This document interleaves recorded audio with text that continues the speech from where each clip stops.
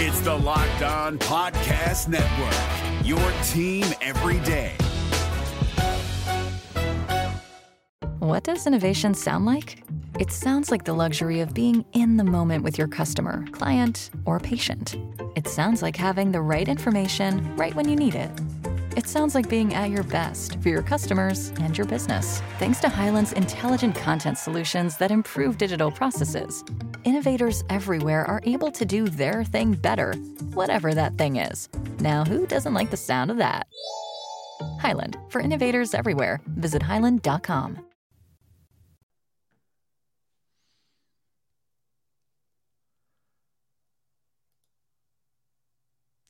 The Reds and Luis Castillo were never really close to an extension before they traded him. But pretty much everything else in a revealing report leads us to believe that Nick Krall passed his first test. And that now has Baseball America liking the Reds' future. We're going to get into all of that on today's Locked On Reds. You are Locked On Reds, your daily Cincinnati Reds podcast, part of the Locked On Podcast Network, your team every day. You are Locked On Reds. Thanks for making Locked On Reds your first listen of the day. We are part of the Locked On Podcast Network, and we are free and available on all podcasting platforms. I'm your host, Stephen Offenbaker, alongside Jeff Carr.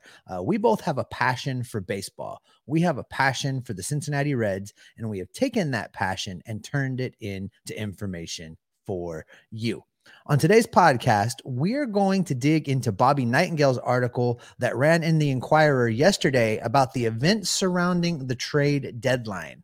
Jeff and I are going to talk the virtues of a bullpen day like the Reds had last night in Philadelphia, and Baseball America has updated its prospect rankings, and we are going to tell you how the Reds did. But Jeff, I think a good place to start is going to be this Bobby Nightingale article, because it is kind of the talk of Reds country today. It was a pretty revealing article about the events surrounding the trade deadline and how Nick Krall handled everything.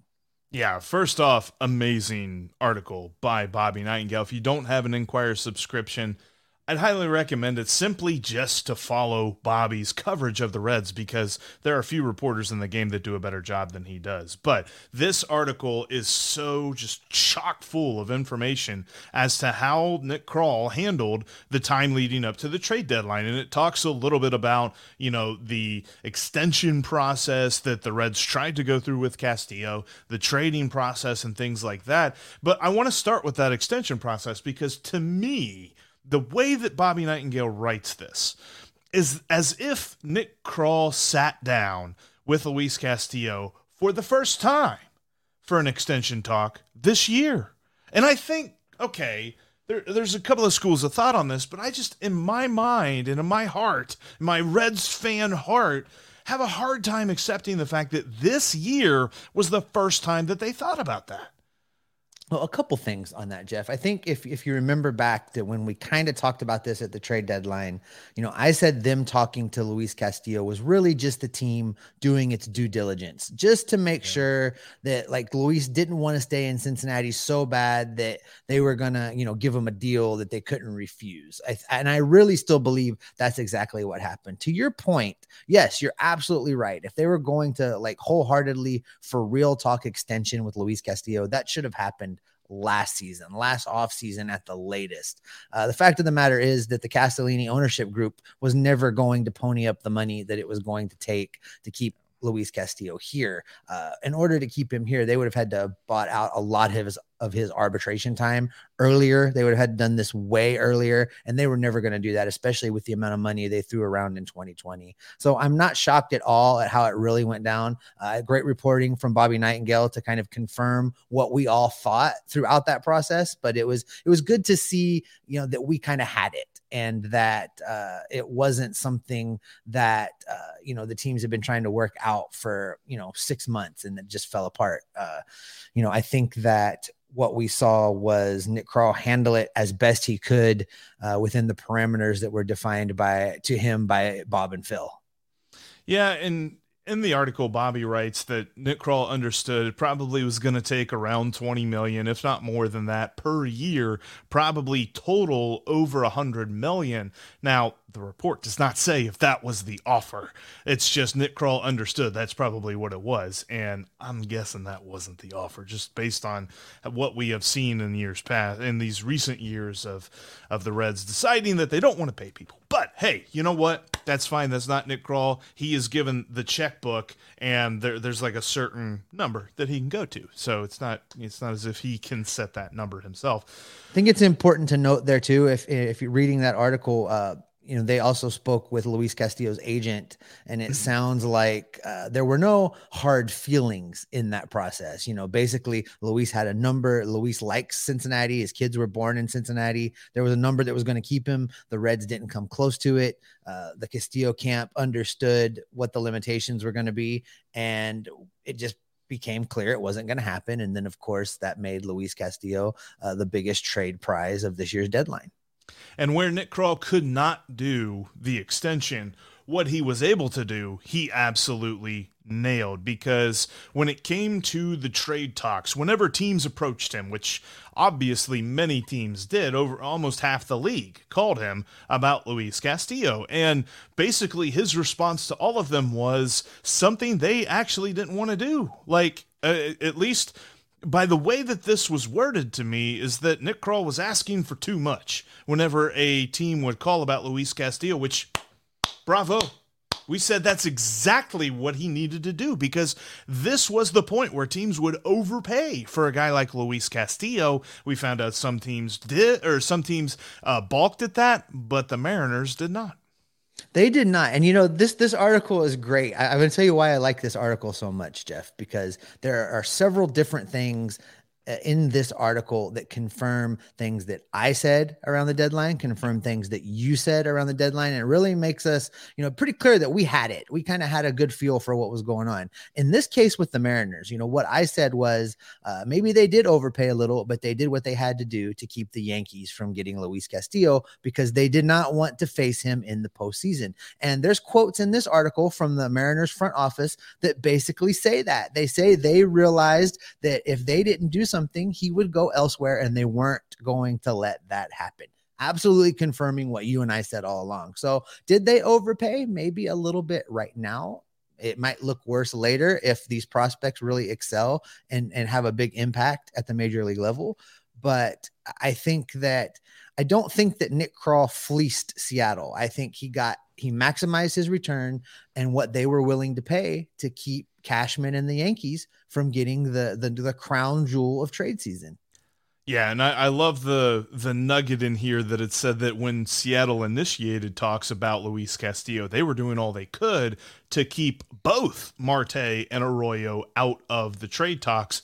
And then the Reds end up getting both of them anyway. That was phenomenal. The other key thing with this, and it's something that our own Locked On Yankees host Stacey Gatsoulias has been saying a lot, is that the Yankees were not going to trade Anthony Volpe for anybody, and that was corroborated in this report. The Yankees said no on Volpe whenever Krall asked about him. So, yeah, once again, just showing you Krall understood what was going on with Luis Castillo. He was asking for too much, just like he should. He was able to get it done. Something else that I thought was interesting, because I know there in the moments leading up to the end of the trade deadline, felt like we woke up to this report the day of the trade deadline, was that, there might be a possibility that the Reds sign a contract extension of Brandon Drury.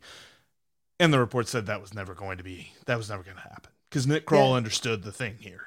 Yeah, I think that was a strategic leak. These front offices do that sometimes. I think that, there were multiple teams interested in Brandon Drury, some more than others as far as what they were willing to pay and what their interest was. And I think that was just one of those things. Well, maybe we'll leak that we're trying to sign him and we can squeeze an extra prospect or a prospect ranked a couple tiers higher out of somebody to get Drury. And I think that was all marketing.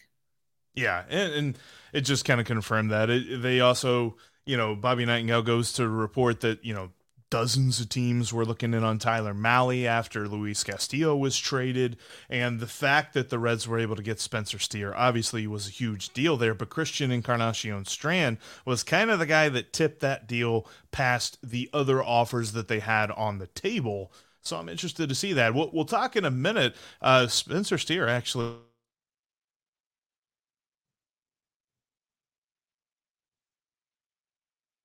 an amazing look as to what the Reds were able to do at the trade deadline. And I very much think that this just shows to me Nick Krall did well. I graded it at the time, and I continue to give him a grade of a high A in the way that he handled the trades at the trade deadline. Yeah, I think that coming into it, we were ambivalent. Now we know Nick Krall passed the first test of the rebuild and set up the Reds' baseball future nicely. Steve, we're going to come back to the baseball present, though, because the Reds resorted to a bullpen day, and the scoreboard didn't blow up like we thought. Yeah, we'll get into what that means just here in a second, but this may be where David Bell has to turn for his pitching solutions, but where you need to turn for your hiring solution is LinkedIn. As your small business grows, LinkedIn Jobs is here to make it easier to find the people you want to talk to faster and for free. Create a free job post in just minutes on LinkedIn Jobs to reach your network and then beyond to a network of over 810 million people. Then add your job and the purple hashtag hiring frame to your LinkedIn profile to spread the word that you're hiring so your network can help you find the right candidate faster. Simple tools also like screening questions make it easy to focus on candidates with just the right skills and experience so you can quickly prioritize who you want to talk to and who you want to hire. It's why small businesses rank LinkedIn Jobs #1 in delivering quality hires versus the leading competitors. LinkedIn Jobs helps you find the candidates that you want to talk to faster. Did you know that every week, nearly 40 million job seekers go to LinkedIn? Post your job for free at linkedin.com/LockedOnMLB. That's linkedin.com/LOCKEDONMLB to post your job for free. Terms and conditions do apply. Coming up later today, you're not going to miss it. Steve gets the chance to sit down with Spencer Steer. We just talked about him, the big guy coming over in the trade from the Minnesota Twins. Will we see Spencer Steer at some point this season? I'm pretty sure Steve asks him that. And there's going to be so much more. You're going to get to know Spencer Steer very well. If you haven't had a chance to, you need to check out the Matt McClain interview as well. But Spencer Steer coming at you later today. I'm excited to see how this goes, Steve. I think that I know that the Matt McClain interview was awesome, and I'm expecting big things from you. Well, it's been a great run for us here at Locked On Reds. We've had the good fortune to talk to some pretty highly touted prospects here recently, and got a few more things cooking that I'm trying to work out logistics on before the minor league baseball season ends. So, make sure you're subscribed because there's going to be stuff coming at you, and you're definitely not going to want to miss it. Not at all. And you might have missed what the Reds did last night, but that's why we're here. We're going to tell you what happened. Last night, the Reds had a bullpen game. They tried TJ Zoik a couple of times, didn't quite work out, and so they're like, you know what? Let's go with a bullpen game. Now, there's a lot of folks talking about, well, is Luis Cessa showing himself a starter because they put him in the rotation? It's like, no. It's a bullpen day. It's just they picked Cessa to be the first guy out of the bullpen for the bullpen day. However, last night, for my money, last night is probably as good as we can hope for this iteration of the Reds bullpen to pitch an entire game. I like that you're talking about that phrasing, starter versus bullpen day, because when I hear bullpen day, I hear we're throwing this game away. We're conceding it. We're just kind of trying to get through it versus we're naming so-and-so the starter and we're going to go out there and try and win. I really think that it's all about the phrasing, and that's why they said it and put it out there the way that they did. All that being said, Luis Cessa wasn't horrible. He grooved a couple, gave up back-to-back home runs to Nick Castellanos and then Who hit the second one, Jeff? Bryson Stott. Yeah, that's right. So gave up the back-to-back jacks there, but beyond that, he pitched fairly well for, being asked to do something a little outside of his norm. Yeah, he pitched pretty decently and kind of grooved those pitches. Then Joe Kunal came in. The Phillies were able to string some hits together against him in the third, but ultimately he kind of pitched okay. Struck out the side in the fourth inning, nailed down 2 straight innings, and then you had a couple of dudes come in. They didn't necessarily pitch 2 innings apiece, but as far as what this bullpen has given us all year, this is the best that we could hope for in 9 innings, because it's like Chris Welsh said on the television broadcast last night, is that when you are calling on more and more bullpen guys in a game, you are taking the chance that one of them is just going to blow up, because it happens. That's the way relief pitching goes. And thankfully, nobody really blew up in this game. They just kind of, they kept the Reds at least competitive, to say nothing about the lineup, which we're not really going to get into what they did because they didn't do anything last night. No, the way the bullpen handled it was great. I mean, the new Carr family favorite Hunter Strickland had a great performance, 1 1/3 innings, a perfect ball with a strikeout. Before him, Detweiler. I thought Detweiler looked really good. He was spotting on both sides of the plate. He was keeping hitters off balance. 3 Ks, gave up 1 hit. It was, I thought, a pretty good performance from him. And then, I wanted to talk about Art Warren for a minute, because it wasn't the greatest outing for him, but, we have to bear in mind that's only his second appearance since his extended time away with an injury. And, I had high hopes for Art Warren this season, and I still have high hopes for Art Warren. And I think that he can be a valuable piece of this bullpen next season. So he's one of those guys I'm going to be watching the rest of the way, seeing how he responds and performs to really make an evaluation if he's a guy we want to keep around for next season. I agree. And the injury that he went through it was a bummer to see him kind of have to come back from that in a year in which it seems like everybody who has pitched out of the bullpen for the Reds has hit the IL at some point. And of course, you started the year with TJ Anto not coming back at all, so that was just the bad omen from the beginning. But Lucas Sims down with surgery. You have Tony Santillan. He's probably gone the rest of the year. So Art Warren really had a shot. He kind of had the opportunity to take over, and even before the injury, he was kind of lackluster, really wasn't taking hold of the reins, and then he was out for so long. I mean, he pitched on July 2nd, and then he didn't pitch again until 3 days ago. The 20th. So twice in the last month and a half, and you're talking about a dude that we would like to see more from. And I'm with you. His performance last night wasn't great. He looked like he was leaving a lot out over the plate, and he was getting hit kind of hard, but he was able to get out of that inning without giving up too much damage. He did allow 1 run, but overall, he's definitely got himself an extended tryout for the rest of this season and likely next season, because I don't see the Reds. We're going to talk about it as the offseason nears and as it goes along. We'd like to see the Reds make some bullpen moves, but I don't think they're going to make enough to push Art Warren out of the bullpen, so long as he's healthy. No, I agree with that. And in fact, there's a couple arms down there in that bullpen right now that I think fall into that category. And these bullpen days, Chris Welsh mentioned it on the broadcast that, they're just so thin right now. Starting pitching, bullpen, they're just thin.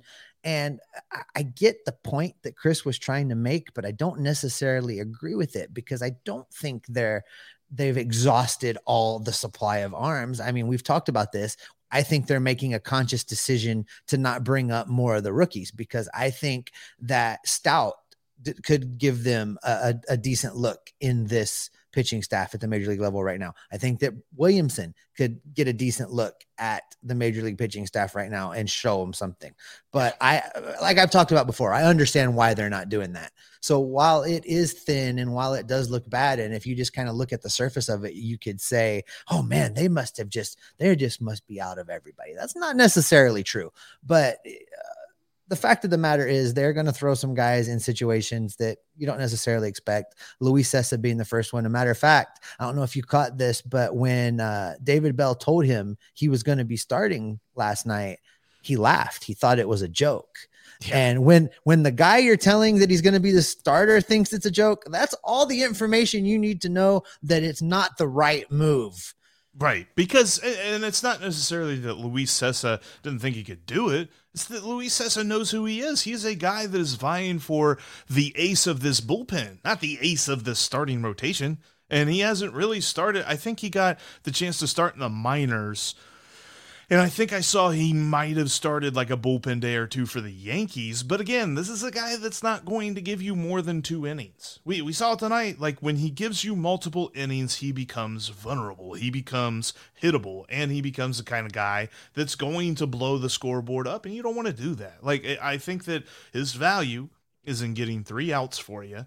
And there's plenty of dudes that is their career. And that's how they make their career. I don't necessarily understand, other than the whole, supply and demand just being a lack of supply here, I don't understand why else you would start him. Again, I agree with you. This is a PR move. He is not a starter. He is the beginning of a bullpen day. So it'll be interesting to see how many more of these bullpen days they do, and if Cessa's the front guy of that every time, or if Bell mixes it up. I'm going to be interested to see. I have a feeling they're going to stick with Cessa so that they can continue to use that he's the starter, verbiage. But they're going to do bullpen days until either Hunter Green or somebody comes back from the injured list, or maybe this is how they ride out September. I heard the word several on the post game. Several. I don't necessarily think that's going to happen, because you're going to have some guys come back from injury. Hunter Green will come back from injury, hopefully at some point. I know that we heard there was a setback in his rehab, but Connor Overton will hopefully be back at some point in September. So there might not be a need for him at that point, but hearing the word several gives me pause, because if you're talking about several bullpen days for this team, that's several losses in my mind, because this is the best that we're going to see from a Reds bullpen day. Well, I guess it leaves you with just one question that you have to figure that you need to ask with the injury situation being the way it is. And that's, where else is David Bell going to go, Jeff? Where else to go? Listen, Baseball America has updated their prospect rankings, Jeff, and the Reds did really well. We are going to talk about that right after this. You can follow the podcast on all platforms, including YouTube. Make sure you have clicked that subscribe button in the audio feeds wherever you get your podcast, and on YouTube. And while you're subscribing on YouTube, click that bell so you get notified every time we drop a special interview, every time we go live. We had a great live show last Friday night. Hope you were able to listen or watch that. We had a blast doing it, and we're going to do many more things like that. Make sure you're following us on Twitter as well. You can follow me at @SOffenbaker. That's with 2 Fs. You can follow Jeff at Jeff Carr. That's Jeff with 3 Fs. And you can follow the show at Locked On Reds as well. Jeff, the Baseball America rankings are out. The Reds have done really well. And this, I think, again, you mentioned it up top, this is a reflection of what Nick Krall did during the trade deadline to really springboard this rebuild, springboard the Reds minor league system all forward and in the direction that they're trying to get to the new way of operating as a franchise. Yeah, it's just more evidence to that. And the Reds got 5 guys in the top 100 for Baseball America. Baseball America, largely more respected, I think, when it comes to the minor league community, prospect rankings, things like that. They're kind of like the top, so far as what I understand anyway. I have to ask Doug that one day where he kind of has Baseball America at. But they agree with MLB Pipeline in that Elly De La Cruz is the top dude in the Reds farm system. In fact, they have him rated at number 20.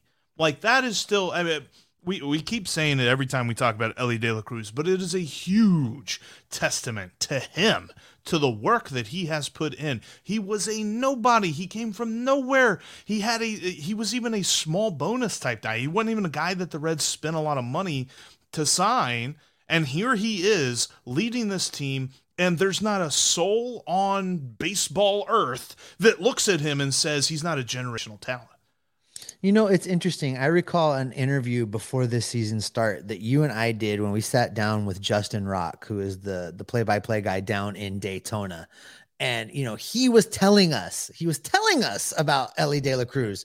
And I thought at the time, like, well, this is, he calls the games for the team. He's kind of, maybe there was a little homerism going on. No, he was telling the truth. This guy is amazing. Every time I think that we have seen everything that he can do and everything that he has to offer, he goes and hits a 512-foot home run. He turns a triple into an inside the park home run. He just displays this raw athleticism that just leaves you saying, wow, every time he plays a baseball game. And those talents are few and far between. I am really excited to see what happens the rest of the way for him this season and the beginning of next, because if he continues on this trajectory, we've talked about 2024, but I think maybe we'll get a look-see at him sometime in 2023. I agree, because it's something that I talked about with Ethan on our crossover yesterday, is that Elly De La Cruz continues to show that whenever he is promoted to a new level, sure, there's a moment where he has a little bit of an adjustment period. He might hit 200 for a week, but then the next 2 weeks he hits like 400. Like he makes that adjustment so quick, and when he adjusts, it is not, okay, he goes from 200 to 280. No, like he absolutely sets everything on fire and just turns into this, I don't know if you ever watch Dragon Ball Z? Guys go Super Saiyan. Like Elly De La Cruz is the Red Super Saiyan, man. Like he is absolutely phenomenal. And coming in right behind him, the number 2 prospect, according to Baseball America, is Noelvi Marte. Now they have him at number 33. I remember, I think MLB Pipeline had them both in the 20s. Baseball America a little bit lower. Not that much lower. I mean, the difference between number 25 and number 33, I don't think is very big.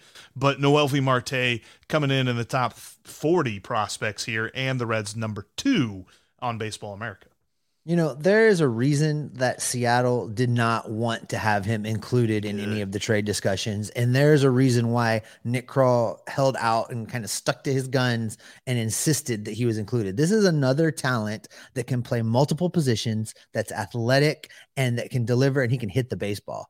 I'm kind of looking forward to the next time we sit down with Tom Nichols, who's had a really good firsthand look at Marte down in Dayton now, to just see if what we're seeing on film really translates when you watch him in person. But he's another one that you just really can't help but get excited about. I think that depending on what roster moves are made over the next week or so, maybe he gets a quick look at AA if someone moves up.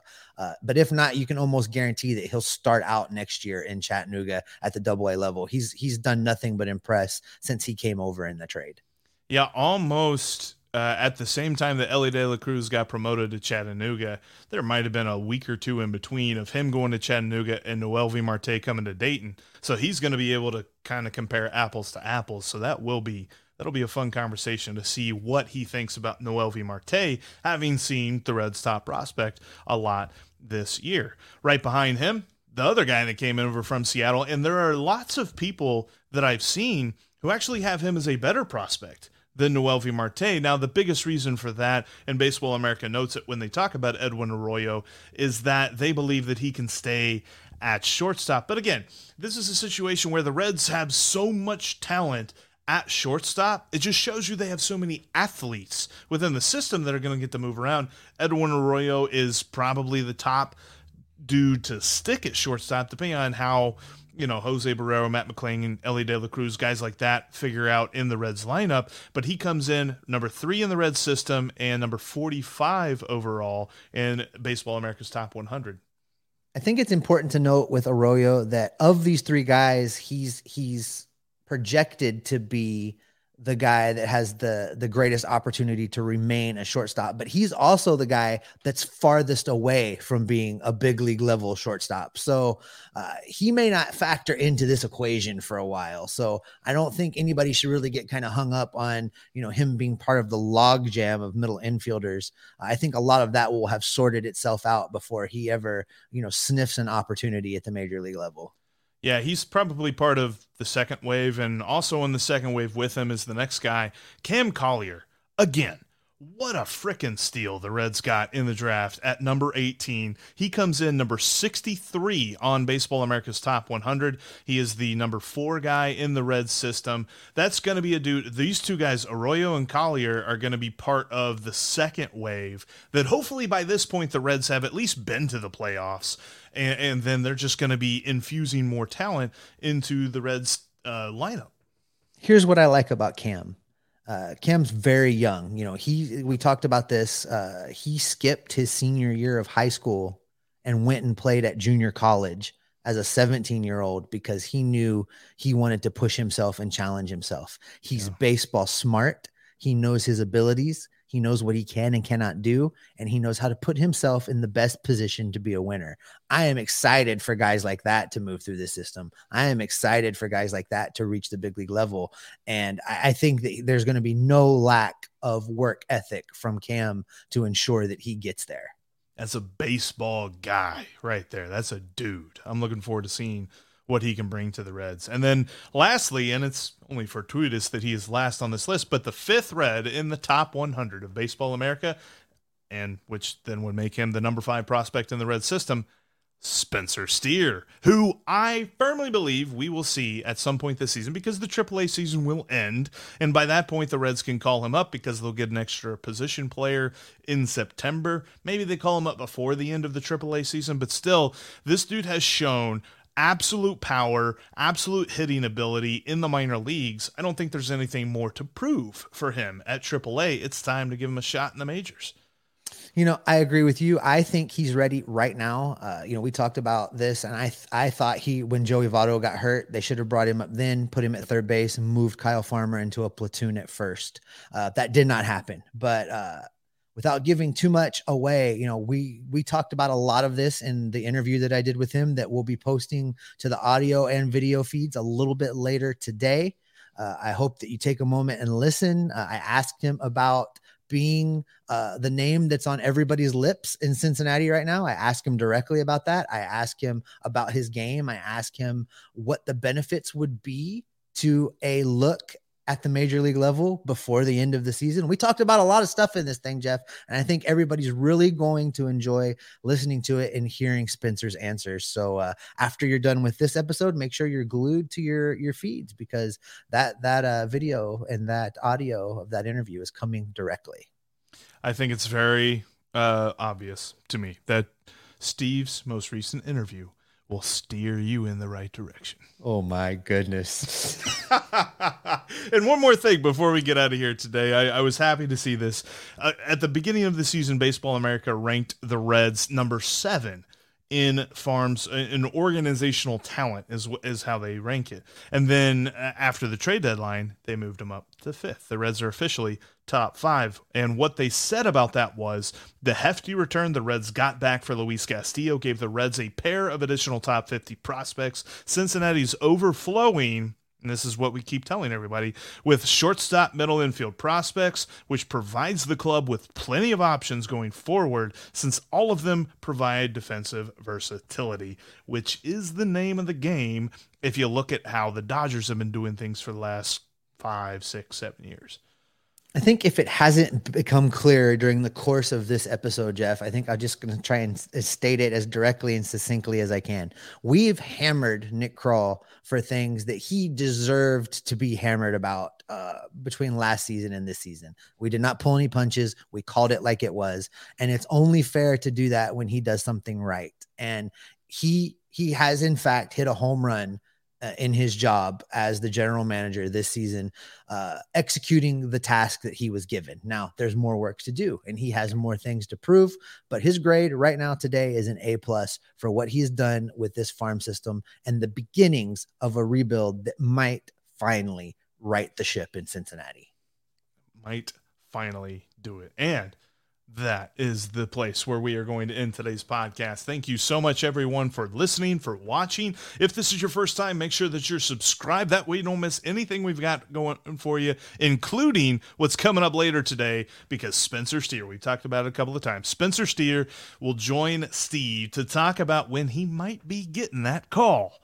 You're not going to want to miss it. Thanks for making Locked On Reds your first listen. Now make your second listen Locked On MLB, as Paul Francis Sullivan brings humor, passion, and a unique perspective to the everyday major league grind. That's Locked On MLB, just like Locked On Reds, free and available on all platforms. Steve, the rest of this season is going to be a grind for the Reds. We got some guys that are fighting for some spots, and we've got some questionable days ahead. But what does that mean for you and me? Well, you and I are going to continue to be locked on the good. We'll be locked on the bad. We'll even be locked on some of the ugly. But we are always going to be locked on Reds every single day. Hey, Prime members, you can listen to this Locked On podcast ad-free on Amazon Music. Download the Amazon Music app today.